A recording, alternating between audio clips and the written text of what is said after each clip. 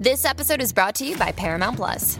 Get in, loser! Mean Girls is now streaming on Paramount Plus. Join Katie Heron as she meets the plastics in Tina Fey's new twist on the modern classic. Get ready for more of the rumors, backstabbing, and jokes you loved from the original movie with some fetch surprises. Rated PG-13. Wear pink and head to ParamountPlus.com to try it free.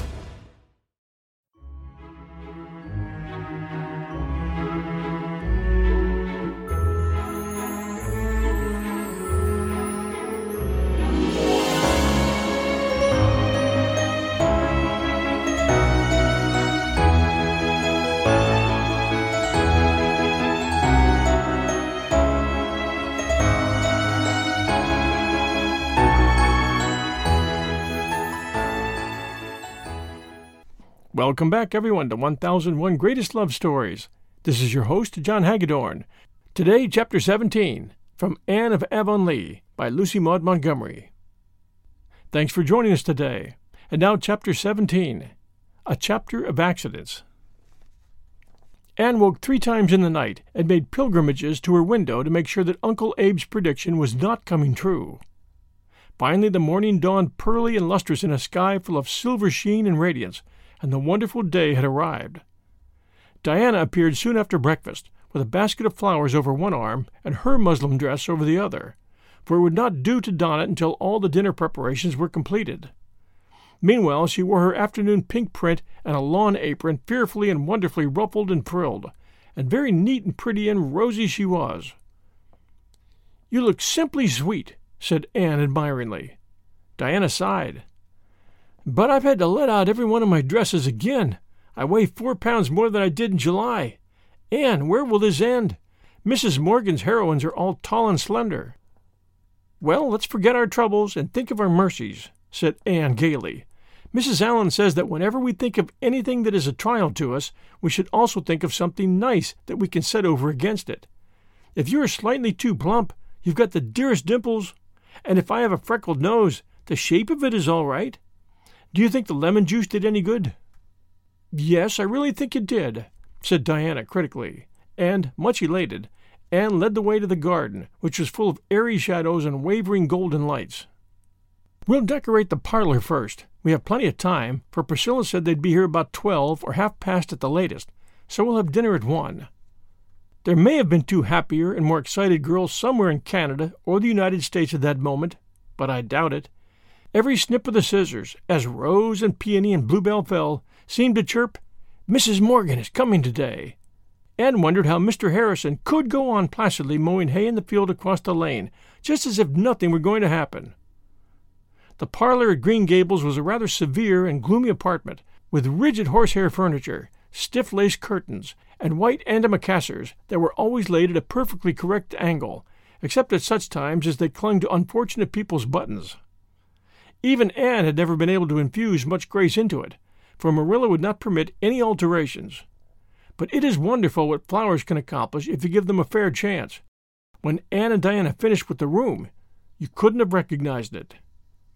A great blue bowl full of snowballs overflowed on the polished table. The shining black mantelpiece was heaped with roses and ferns. Every shelf of the whatnot held a sheaf of bluebells. The dark corners on either side of the grate were lighted up with jars full of glowing crimson peonies, and the grate itself was aflame with yellow poppies. All this splendor and color, mingled with the sunshine falling through the honeysuckle vines at the windows in a leafy riot of dancing shadows over walls and floor, made of the usually dismal little room the veritable bower of Anne's imagination, and even extorted a tribute of admiration from Marilla, who came in to criticize and remained to praise. "Now we must set the table," said Anne, in the tone of a priestess about to perform some sacred rite in honor of a divinity. "We'll have a big vase full of wild roses in the center, and 1 single rose in front of everybody's plate, and a special bouquet of rosebuds only by Mrs. Morgan's, an allusion to the rosebud garden, you know." The table was set in the sitting room, and Marilla's finest linen and the best china, glass, and silver. You may be perfectly certain that every article placed on it was polished or scoured to the highest possible perfection of gloss and glitter.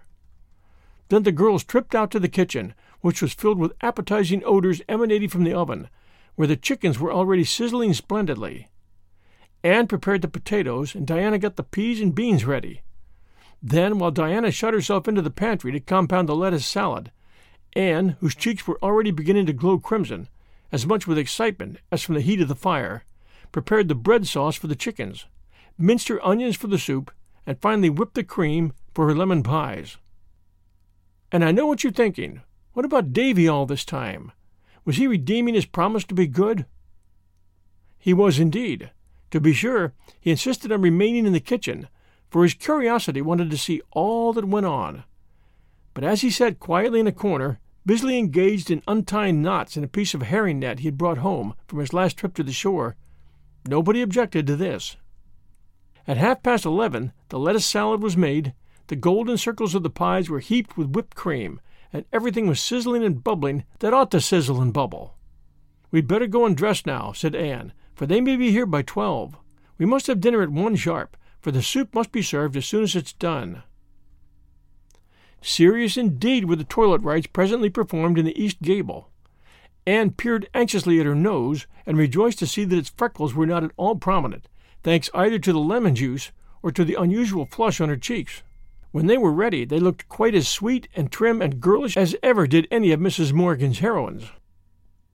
"I do hope I'll be able to say something once in a while, and not sit like a mute," said Diana anxiously. "All Miss Morgan's heroines converse so beautifully, but I'm afraid I'll be tongue-tied and stupid, and I'll be sure to say, 'I seen.' I haven't often said it since Miss Stacy taught here, but in moments of excitement it's sure to pop out. And if I were to say 'I seen' before Mrs. Morgan, I'd die of mortification, and it would be almost as hard to have nothing to say." "I'm nervous about a good many things," said Anne, "but I don't think there's much fear that I won't be able to talk." And, to do her justice, there wasn't. Anne shrouded her muslin glories in a big apron and went down to concoct her soup. Marilla had dressed herself and the twins, and looked more excited than she'd ever been known to look before. At 12:30, the Allens and Miss Stacy came. Everything was going well, but Anne was beginning to feel nervous. It was surely time for Priscilla and Mrs. Morgan to arrive. She made her frequent trips to the gate, and looked as anxiously down the lane as ever her namesake in the Bluebeard story peered from the tower casement. "Suppose they don't come at all," she said piteously. "Don't suppose it. It would be too mean," said Diana, who, however, was beginning to have uncomfortable misgivings on the subject. "And," said Marilla, coming out from the parlor, "Miss Stacy wants to see Miss Barry's willow-ware platter." Anne hastened to the sitting-room closet to get the platter. She had, in accordance with her promise to Mrs. Lynde, written to Miss Barry of Charlottetown, asking for the loan of it. Miss Barry was an old friend of Anne's, and she promptly sent the platter out, with a letter exhorting Anne to be very careful of it, for she had paid $20 for it. The platter had served its purpose at the Aid Bazaar, and had then been returned to the Green Gables closet, for Anne would not trust anybody but herself to take it back to town. She carried the platter carefully to the front door, where her guests were enjoying the cool breeze that blew up from the brook. It was examined and admired. Then, just as Anne had taken it back into her own hands, a terrific crash and clatter sounded from the kitchen pantry. Marilla, Diana, and Anne fled out, the latter pausing only long enough to set the precious platter hastily down on the second step of the stairs. When they reached the pantry, a truly harrowing spectacle met their eyes.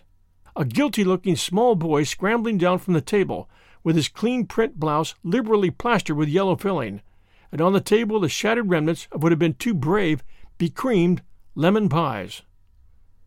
Davy had finished raveling out his herring net and had wound the twine into a ball. Then he'd gone into the pantry to put it up on the shelf above the table, where he already kept a score or so of similar balls, which, so far as could be discovered, served no useful purpose save to yield the joy of having them. Davy had to climb on the table and reach over to the shelf at a dangerous angle, something he'd been forbidden by Marilla to do, as he had come to grief once before in the experiment. The result in this instance was disastrous. Davy slipped and came sprawling squarely down on the lemon pies. His clean shirt was ruined for that time, and the pies for all time. It is, however, an ill wind that blows nobody good, and the pig was eventually the gainer by Davy's mischance. We'll return with Chapter 17 of Anne of Avonlea right after these sponsor messages. Hi, everyone. The holiday season is upon us, and I'll be glued to the telly for BritBox on many a night. I've already shared with you the fact that I keep up with Father Brown and Poirot at BritBox.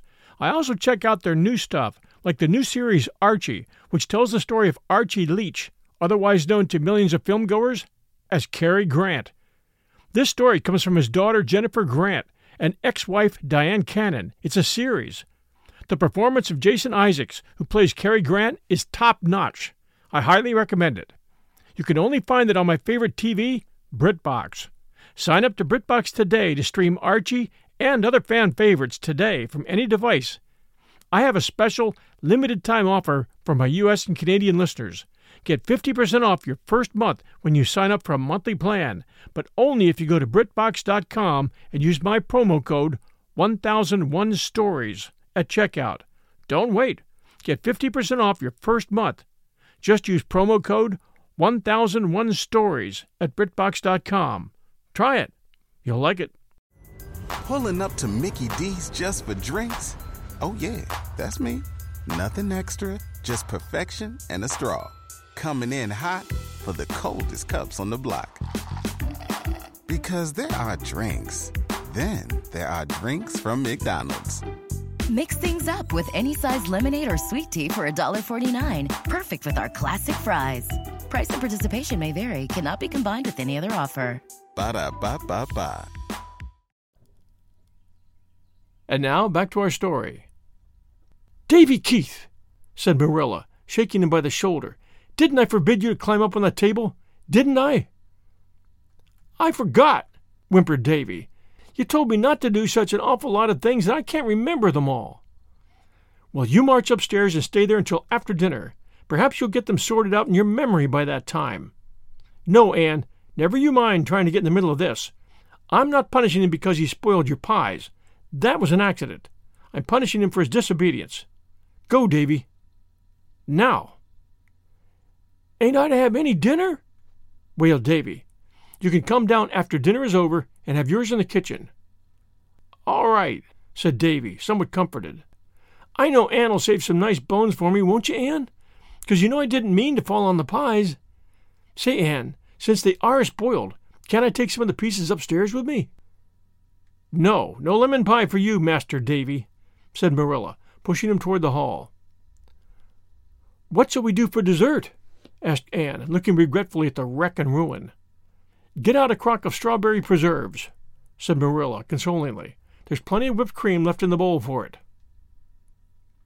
1 o'clock came, but no Priscilla or Mrs. Morgan. Anne was in agony. Everything was done to a turn, and the soup was just what soup should be, but couldn't be depended on to remain so for any length of time. "I don't believe they're coming after all," said Marilla crossly. Anne and Diana sought comfort in each other's eyes. At 1:30, Marilla again emerged from the parlor. "Girls, we must have dinner. Everybody is hungry, and it's no use waiting any longer. Priscilla and Mrs. Morgan are not coming, that's plain, and nothing is being improved by waiting." Anne and Diana set about lifting the dinner, with all the zest gone out of the performance. "I don't think I'll be able to eat a mouthful," said Diana dolefully. "Nor I, but I hope everything will be nice for Miss Stacy's and Mr. and Mrs. Allen's sakes," said Anne listlessly. When Diana dished the peas, she tasted them, and a very peculiar expression crossed her face. "Anne, did you put sugar in these peas?" "Yes," said Anne, mashing the potatoes with the air of one expected to do her duty. "I put a spoonful of sugar in. We always do. Don't you like it?" "But I put a spoonful in, too, when I set them on the stove," said Diana. Anne dropped her masher and tasted the peas also. Then she made a grimace. "How awful!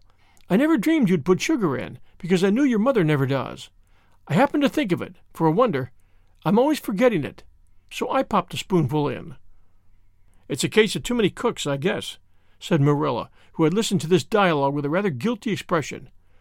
"I didn't think you'd remember the sugar, Anne, for I'm perfectly certain you never did before, so I put in a spoonful too." The guests in the parlor heard peal after peal of laughter from the kitchen, but they never knew what the fun was about. There were no green peas on the dinner table that day. "Well," said Anne, sobering down again with a sigh of recollection, "we have the salad anyhow, and I don't think anything has happened to the beans. Let's carry the things in and get it over." It cannot be said that dinner was a notable success socially. The Allens and Miss Stacy exerted themselves to save the situation, and Marilla's customary placidity was not noticeably ruffled. But Anne and Diana, between their disappointment and the reaction from their excitement of the forenoon, could neither talk nor eat. Anne tried heroically to bear her part in the conversation for the sake of her guest, but all the sparkle had been quenched in her for the time being, and, in spite of her love for the Allens and Miss Stacy, she couldn't help thinking how nice it would be when everybody had gone home and she could bury her weariness and disappointment in the pillows of the east gable. There's an old proverb that really seems at times to be inspired. When it rains, it pours. The measure of that day's tribulations was not yet full. Just as Mr. Allen had finished returning thanks, there arose a strange, ominous sound on the stairs, as of some hard, heavy object bounding from step to step, finishing up with a grand smash at the bottom. Everybody ran out into the hall. Anne gave a shriek of dismay. At the bottom of the stairs lay a big, pink conch shell amid the fragments of what had been Miss Barry's platter, and at the top of the stairs knelt a terrified Davy, gazing down with wide-open eyes at the havoc. "Davy," said Marilla ominously, "did you throw that conch down on purpose?" "No, I never did," whimpered Davy. "I was just kneeling here, quiet as quiet, to watch you folks through the banisters, and my foot struck that old thing and pushed it off. I'm awful hungry, and I do wish you'd lick me and have done with it, instead of always sending me upstairs to miss all the fun." "Don't blame Davy," said Anne, gathering up the fragments with trembling fingers. "It was my fault. I set that platter there and forgot all about it. I'm properly punished for my carelessness. But oh, what will Miss Barry say?" "Well, you know she only bought it, so it isn't the same as if it was an heirloom," said Diana, trying to console. The guest went away soon after, feeling that it was the most tactful thing to do, and Anne and Diana washed the dishes, talking less than they'd ever been known to do before. Then Diana went home with a headache, and Anne went with another to the east gable, where she stayed until Marilla came home from the post office at sunset, with a letter from Priscilla, written the day before. Mrs. Morgan had sprained her ankle so severely that she couldn't leave her room. "And oh, Anne dear," wrote Priscilla, "I'm so sorry, but I'm afraid we won't get up to Green Gables at all now, for by the time Auntie's ankle is well, she'll have to go back to Toronto. She has to be there by a certain date." "Well," sighed Anne, laying the letter down on the red sandstone step of the back porch where she was sitting, while the twilight rained down out of a dappled sky. "I always thought it was too good to be true that Mrs. Morgan should really come. But there, that speech sounds as pessimistic as Miss Eliza Andrews, and I'm ashamed of making it. After all, it was not too good to be true. Things just as good and far better are coming true for me all the time. And I suppose the events of today have a funny side, too. Perhaps when Diana and I are old and gray, we shall be able to laugh over them. But I feel that I can't expect to do it before then, for it has truly been a bitter disappointment." "You'll probably have a good many more and worse disappointments than that before you get through life," said Marilla, who honestly thought she was making a comforting speech. "It seems to me, Anne, that you are never going to outgrow your fashion of setting your heart so on things and then crashing down into despair because you don't get them." "I know I'm too much inclined that way," agreed Anne ruefully. "When I think something nice is going to happen, I seem to fly right up on the wings of anticipation. And then the first thing I realize, I drop down to earth with a thud. But really, Marilla, the flying part is fun as long as it lasts. It's like soaring through a sunset. I think it almost pays for the thud." "Well, maybe it does," admitted Marilla. "I'd rather walk calmly along and do without both flying and thud. But everybody has their own way of living. I used to think there was only one right way, but since I've had you and the twins to bring up, I don't feel so sure of that any more. What are you going to do about Miss Barry's platter?" "I'll pay her back the $20 she paid for it, I suppose. I'm so thankful it wasn't a cherished heirloom, because then no money could replace it. Perhaps you could find one like it somewhere and buy it for her." "I'm afraid not. Platters as old as that are very scarce. Mrs. Lynde couldn't find one anywhere for the supper. I only wish I could, for of course Miss Barry would just as soon have one platter as another, if both were equally old and genuine. Marilla, look at that big star over Mr. Harrison's maple grove, with all that holy hush of silvery sky about it. It gives me a feeling that is like a prayer. After all, when one can see stars and skies like that, little disappointments and accidents can't matter so much, can they? "Where's Davy?" said Marilla, with an indifferent glance at the star. "In bed. I promised to take him and Dora to the shore for a picnic tomorrow. Of course, the original agreement was that he must be good. But he tried to be good, and I didn't have the heart to disappoint him." "You'll drown yourself or the twins rowing about the pond in that flat," grumbled Marilla. "I've lived here for 60 years, and I've never been on the pond yet." "Well, it's never too late to mend," said Anne roguishly. "Suppose you come with us tomorrow. We'll shut Green Gables up and spend the whole day at the shore, dapping the world aside." "No, thank you," said Marilla, with indignant emphasis. "I'd be a nice sight, wouldn't I, rowing down the pond in a flat? I think I hear Rachel pronouncing on it. There's Mr. Harrison driving away somewhere. Do you suppose there is any truth in the gossip that Mr. Harrison is going to see Isabella Andrews?" "No, I'm sure there isn't. He just called there one evening on business with Mr. Harmon Andrews, and Mrs. Lynde saw him and said she knew he was courting because he had a white collar on. I don't believe Mr. Harrison will ever marry. He seems to have a prejudice against marriage." "Well, you can never tell about those old bachelors. And if he had a white collar on, I'd agree with Rachel that it looks suspicious, for I'm sure he never was seen with one before." "I think he only put it on because he wanted to conclude a business deal with Harmon Andrews," said Anne. "I heard him say that's the only time a man needs to be particular about his appearance, because if he looks prosperous, the party of the second part won't be so likely to try and cheat him. I really feel sorry for Mr. Harrison. I don't believe he feels satisfied with his life. It must be very lonely to have no one to care about except a parrot, don't you think? But I notice Mr. Harrison doesn't like to be pitied. Nobody does, I imagine." "There's Gilbert coming up the lane," said Marilla. "If he wants you to go for a row on the pond, mind you, put on your coat and rubbers. There's a heavy dew tonight." Thanks for joining us for Chapter 17 of Anne of Avonlea by Lucy Maud Montgomery. We'll return next week Sunday night at 6 p.m. Eastern Time with more of the story. Until then, everyone, stay safe, and we'll be back soon.